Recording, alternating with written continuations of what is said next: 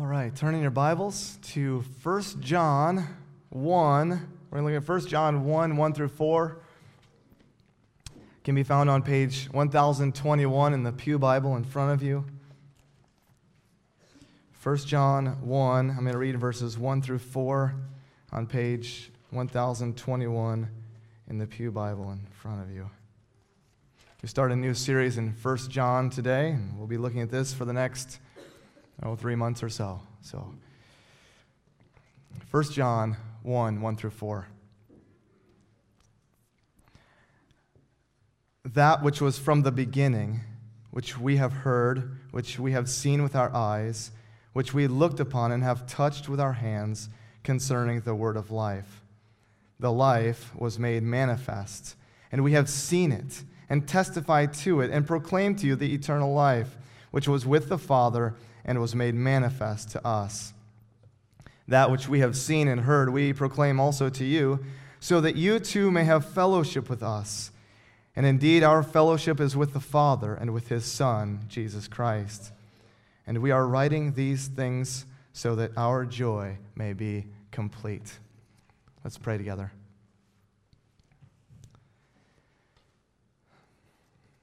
Our Father in heaven, as we open your word, we do ask that you would open our hearts and minds to receive it.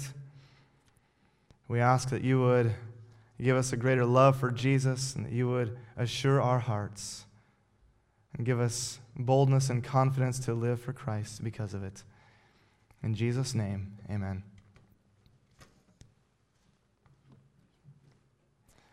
If you were to address a group of Christians who may be living in doubt, who may be living in fear, who may be discouraged, or who need assurance in the Christian life, what would you say?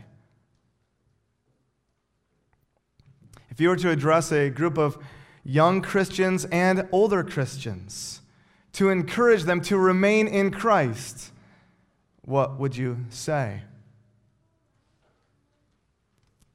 If you were to address your fellow brothers and sisters in Christ in order to protect them from false teachers and shepherd them in the Christian life, what would you say? The situation and circumstances surrounding this letter that John is writing addresses these very issues. Facing doubts, facing difficulty from those who left, John writes this letter to give assurance to the church.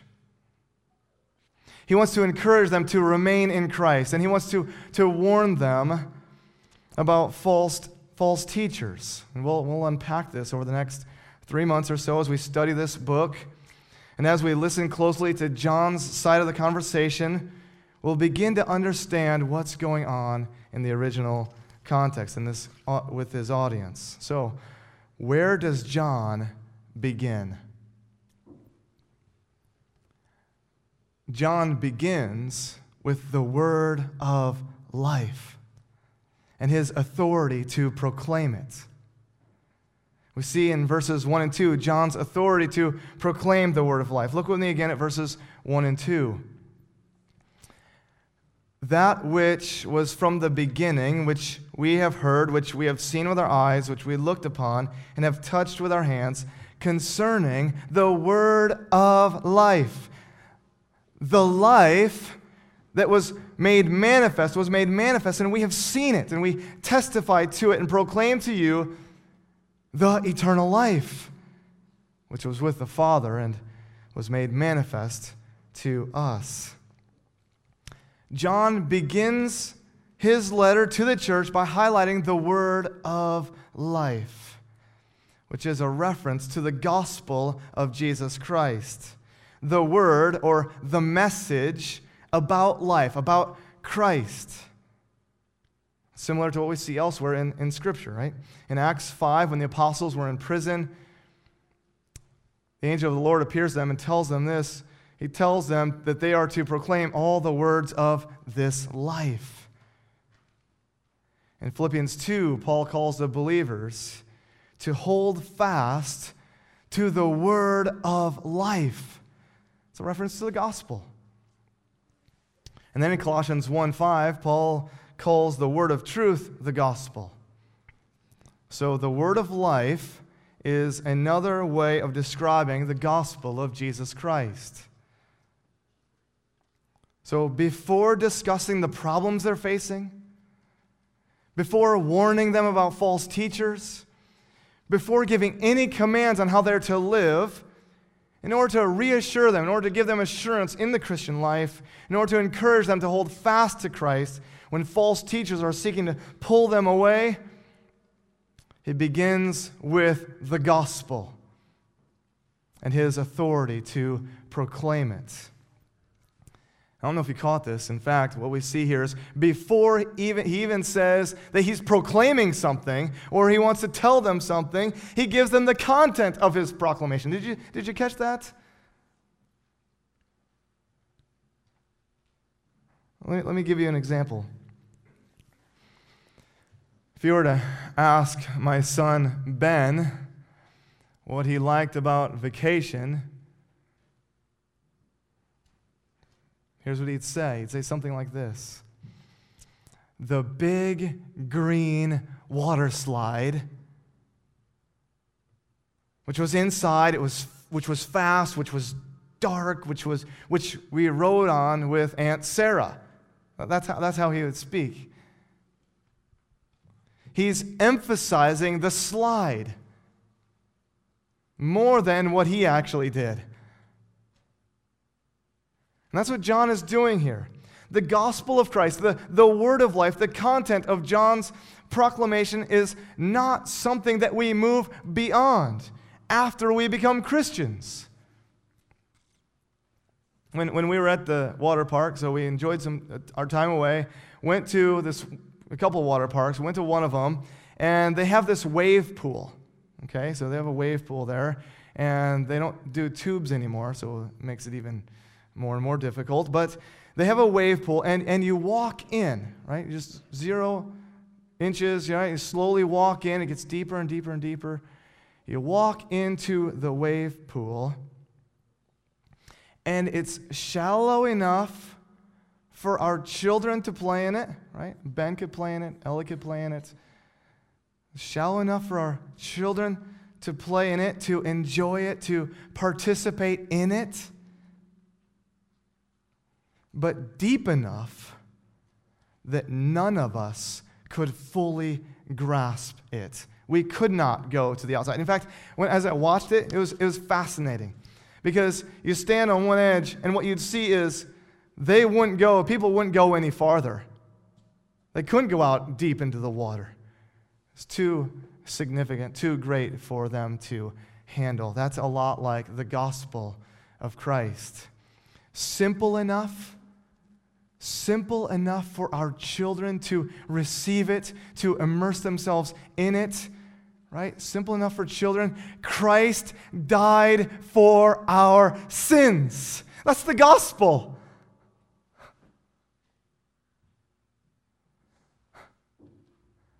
Simple enough. My children can get it. Your children can get it.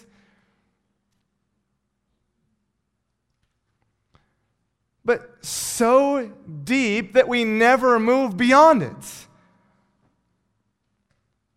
The false teachers were seeking to move the people, the Christians, beyond the gospel to some other teaching. We never move beyond it. We immerse ourselves in it. And that's what John proclaims, and that's what we proclaim as a church. That which was from the beginning, the eternal life, the one who was with the Father from all eternity, the Son of God, the Word of God. Very similar to John's gospel account, right? John 1 through 3. In the beginning was the Word, and the Word was with God, and the Word was God. He was with God in the beginning. All things were made through him, and without him was anything made that had been made. John 1:14, and the Word became flesh and dwelt among us. Jesus would say of himself in John 14:6, I am the way, the truth, and the life. No one comes to the Father except through me. The one who was with the Father from all eternity put on flesh and dwelt among us. The life through whom the universe had been created became flesh and made himself known to the apostles, and John being one of them. This truth was being denied by the false teachers who rejected that Jesus Christ had come in the flesh. And so now John highlights this good news, and he also declares his authority to proclaim it. Look again at verses 1 and 2. That which was from the beginning, which we have heard, which we have seen with our eyes, which we looked upon and have touched with our hands, concerning the word of life. The life was made manifest, and we have seen it and testified to it and proclaimed to you the eternal life which was with the Father and was made manifest to us. Over against the claims of the false teachers, John and the other apostles had authority to proclaim the word of life because they were eyewitnesses to the historic reality. Jesus made himself known to a specific people who then proclaimed the good news concerning him. John and the other apostles became witnesses who testify about Christ who appeared to them. If you sat in this courtroom, and a group of witnesses were called to the stand, here's what they're saying concerning the word of life, concerning the gospel of Christ. The life appeared to us. We've heard it. We've seen it with our eyes. We looked upon it. We beheld it. We touched him. We were personal acquaintances with him. We had a personal relationship with him. We've heard, we've seen, we've touched the life that appeared to us. And that's what we proclaim to you. This message, this good news of Jesus. We believe that. They were eyewitnesses. John has authority to speak on such matters because he was an eyewitness to the life, to Jesus Christ. I imagine as I think of 9/11, right, which happened 15 years ago today, on this day, 9/11, 15 years ago. The people who have the most authority to speak on matters that occurred on 9/11 would be those who were eyewitnesses to the devastation and horrific acts that took place on that day, right? Those who heard it, those who saw it and experienced it firsthand could tell you much more about it than I could.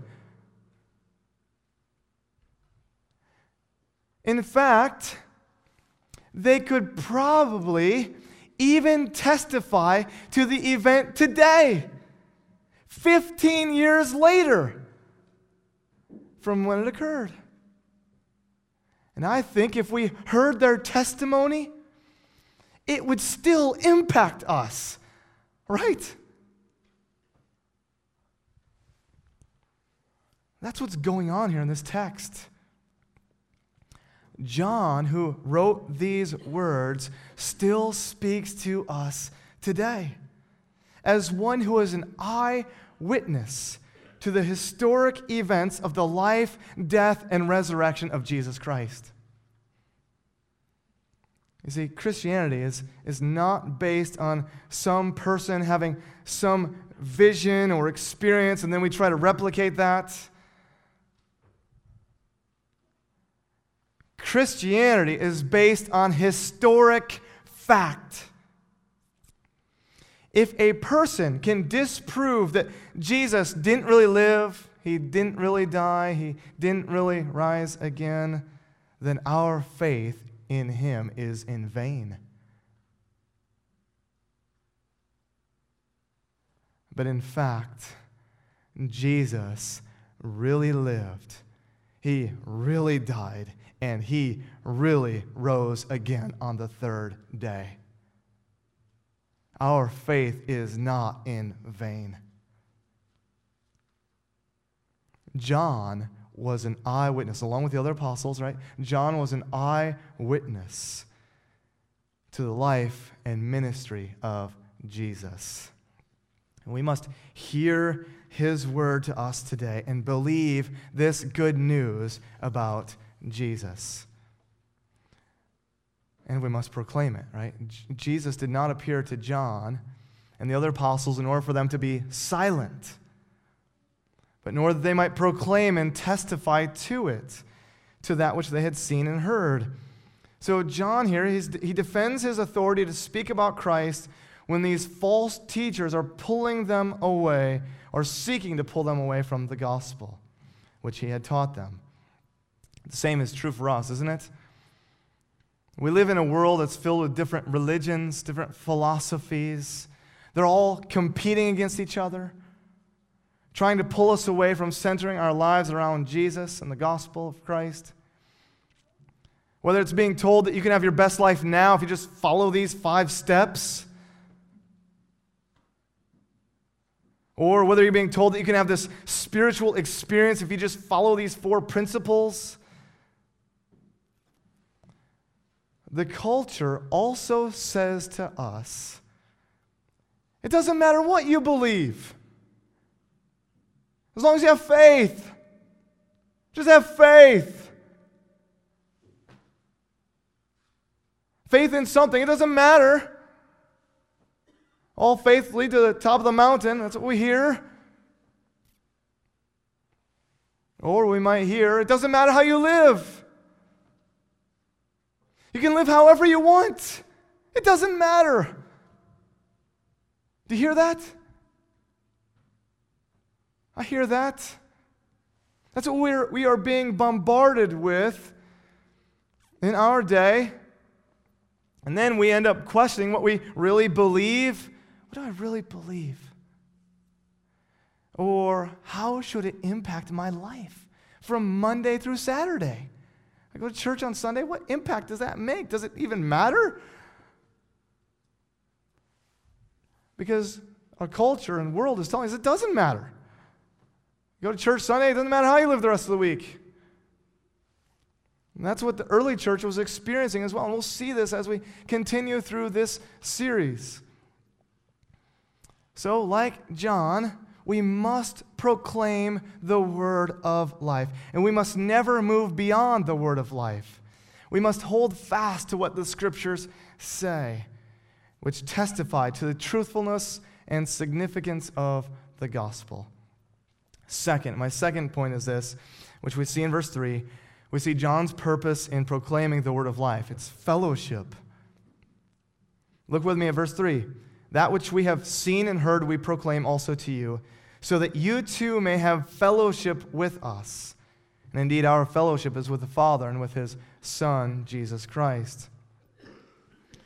John's purpose in proclaiming the life, in proclaiming Christ, is so that they might have fellowship with one another, which includes fellowship with God. The proclamation of the gospel is intended to bring fellowship between one another. So what is fellowship? What's fellowship? We hear that often. We throw that word out often. Sometimes we think of fellowship in reference to eating, right? Let's have food and fellowship. We talk to each other over coffee and donuts. I think we should consider coffee and donuts here at church. Although if you're me, maybe add some fruit in there. Add some fruit for me. Maybe not the donuts. Right? So I would be interested in seeing that in our fellowship hall, right? We even use the word fellowship hall, fellowship, as a location for where we have our meals, right? Where we have our potluck dinners. And certainly, fellowship can happen in these places over meals, right? But fellowship is more than this. Fellowship is a common partnership and shared commitment with a common goal. It involves close relationships built around common interests and purposes. So in Philippians 1, Paul says that he prays for joy for the church in Philippi because of their partnership, their fellowship in the gospel from the first day until now. The church of Philippi shared a common interest with Paul in seeing the gospel of Christ advance to the glory of God. So for John to invite his audience to fellowship with him and the apostles and with God, it means that he desires that they participate with him in proclaiming Christ and walking in obedience to the commands of Christ as they love one another. Fellowship is an active participation and partnership that unites around a common goal. When we think of fellowship, we could think in terms of political parties participating together, right? They participate together and they stand united around a common goal or purpose. We could think of groups of people partnering together to put an end to social injustices in our country. Fellowship, they fellowship together, they partner together to put an end to that.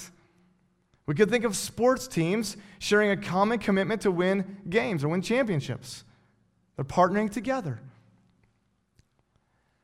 But the fellowship, the partnership, the close relationship that John is describing here is so much more than that. It extends beyond fellowship with one another to a fellowship and partnership with God Himself and with His Son, Jesus Christ. It extends to all eternity. As believers in Christ, we share in a partnership and relationship with God because of what Jesus has done for us on the cross. The one who was from the beginning, right? He's from the beginning. He came to this earth. He put on human flesh, made himself known. He lived a perfect life. He died on the cross for our sins. And now, by placing your faith in Christ, we have fellowship with God for all eternity. Not just this little bit of time here on earth, which we fellowship over in our various social groups, for all eternity. Think about that for a moment. We have fellowship with God because of the word of life. That's love. We stand amazed. We should stand amazed at what Jesus has done for us. If you're trusting in Christ, we have fellowship with God and with other believers. And we join in a common commitment to see the earth filled with the knowledge of the glory of the Lord. As we proclaim the gospel, as we sing the gospel, as we testify to the gospel of God's grace. And we do so here at Pleasant Ridge as we strive to know Christ and to make Him known. So it's our desire here at Pleasant Ridge for all who come, right? You're a visitor here. It's our desire for all who come and attend here to partner with us, to fellowship with us in advancing the gospel. It's our desire to have you join us in our common commitment to know Christ and make Him known. So would you consider that? Would you consider partnering with us and participating in our shared mission. We have the mission statement right here. Our shared mission here at Pleasant Ridge. Again, we learn here, in this text, we learn here, and you hear me say this often, the Christian life is not intended to be lived alone. You hear me say that all the time. It is not a solo, individualistic life that we live. It's not me and Jesus. In fact, this is what the opponents and false teachers were communicating. That they could have fellowship with God without having fellowship with the other believers.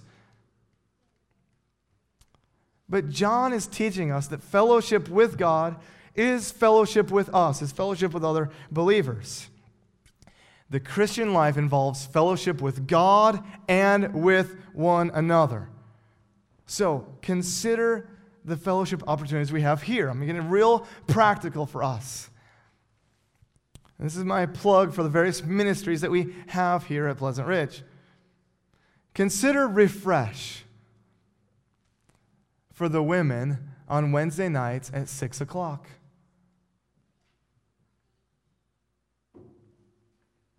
Consider Kingdom Kids for the children on Wednesday nights at 6 o'clock.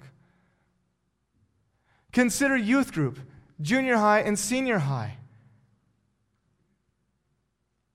Consider small groups that meet at various times. And mine's going to meet again after taking the summer off.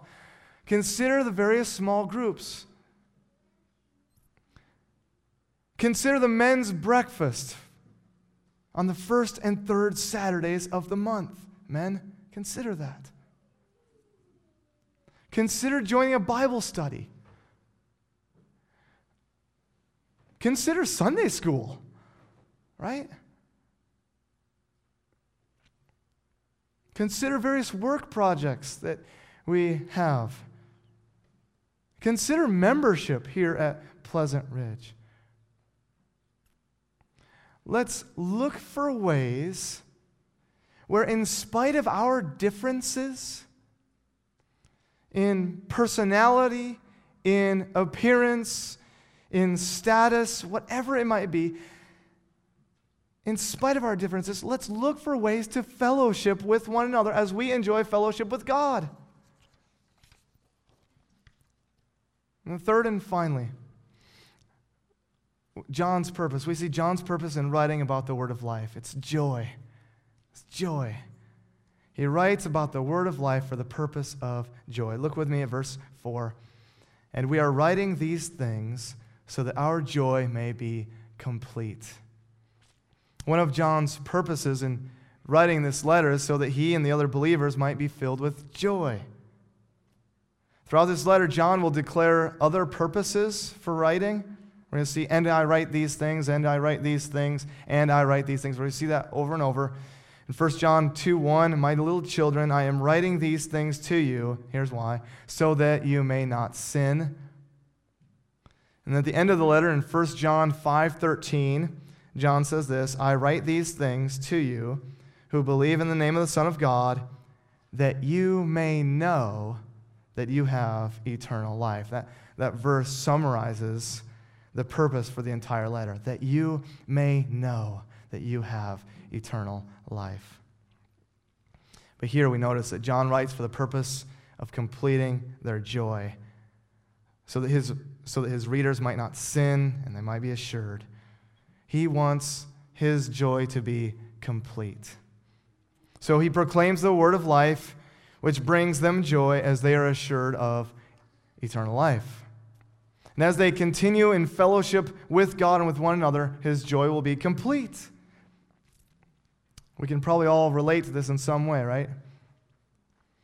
It's difficult for us to be filled with joy when we're facing doubts, when we're facing difficulty. It's difficult for joy to be complete when those under our care are in danger or discouraged. John will declare in 3 John 4, I have no greater joy than to hear that my children are walking in the truth. And that's why John writes, he wants to see his children in the faith walking in the truth. He wants to see his children remain in Christ and reject false teachers. He wants to see his children trusting in Christ, living in obedience to Christ's commands as they love one another. Do you want that for yourself? Do you want that for others? Do you want to see others walking in the truth?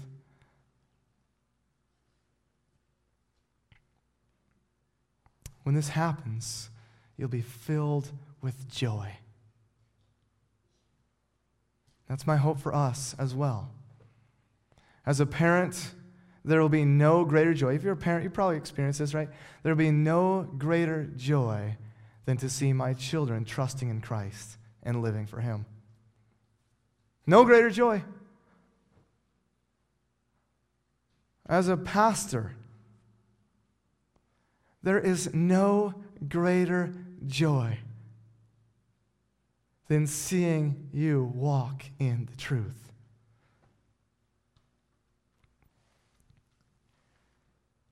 There is no greater joy as your pastor, as one of your pastors, to see you proclaim the gospel of Christ.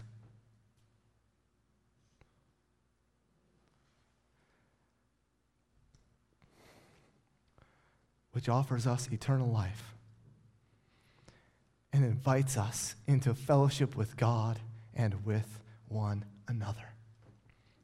Let's pray.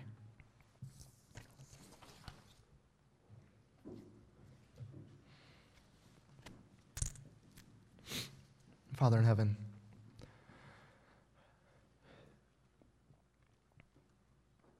might it be true of all of us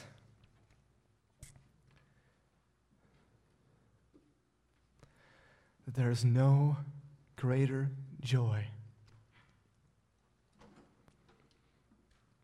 than to see one another walking in the truth of the gospel, proclaiming the gospel, testifying to the gospel of your grace, to see one another and fellowshipping with one another as we fellowship with God. Nothing else could fill us with more joy